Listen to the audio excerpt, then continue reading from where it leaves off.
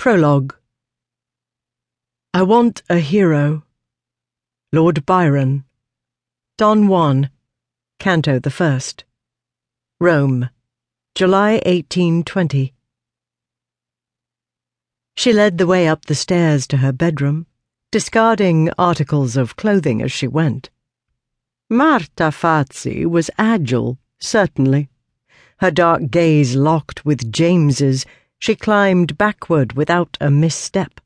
Her teeth gleamed white against her olive skin as she laughingly flung away the mask, the veil, the cloak that concealed a frail excuse for a gown, a flimsy article, little more than an elaborate shift, held together with a few easily untied ribbons and strings.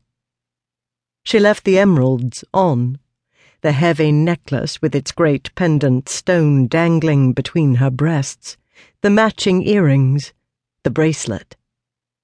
James paused to ease out of his coat, taking his time. He slung it over his shoulder as he climbed after her, maintaining the pose of mild curiosity he'd used to bait the hook. Accustomed to getting what she wanted, Marta couldn't resist a challenge, and James hadn't to do much acting to become one. Given a choice, he wouldn't have touched her with a barge pole.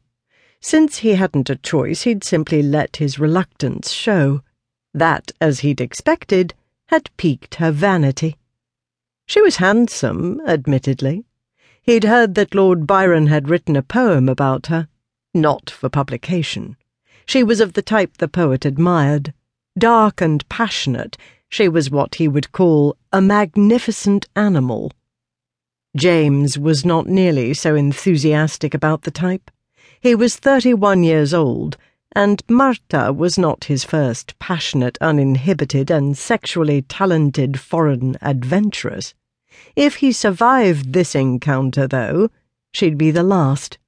If he didn't survive it, which was equally likely, she'd be the last. Either way I win, he thought. If he failed this mission, he'd die a slow and painful death. He would not be mourned as a hero. No one would know that he'd died trying to save the world.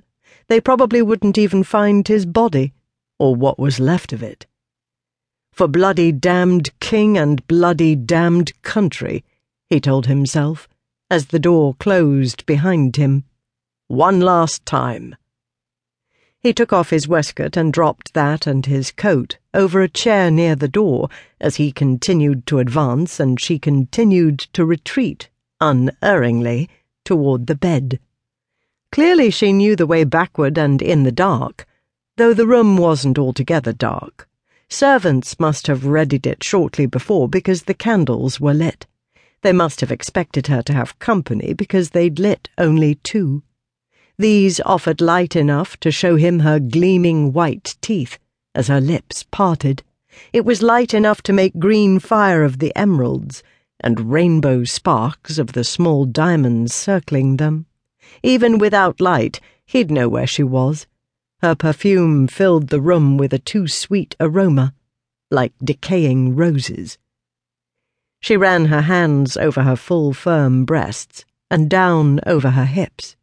She was magnificently formed, and knew it. You see, I keep nothing from you, she said. I give myself completely. Her speech told him she'd spent most of her life in southern Italy, and had had a very little, education. He detected, too, a foreign note, her native Cyprus, no doubt. Though his antecedents, like hers, were mixed, the Italian he spoke, his mother's language, was flawless.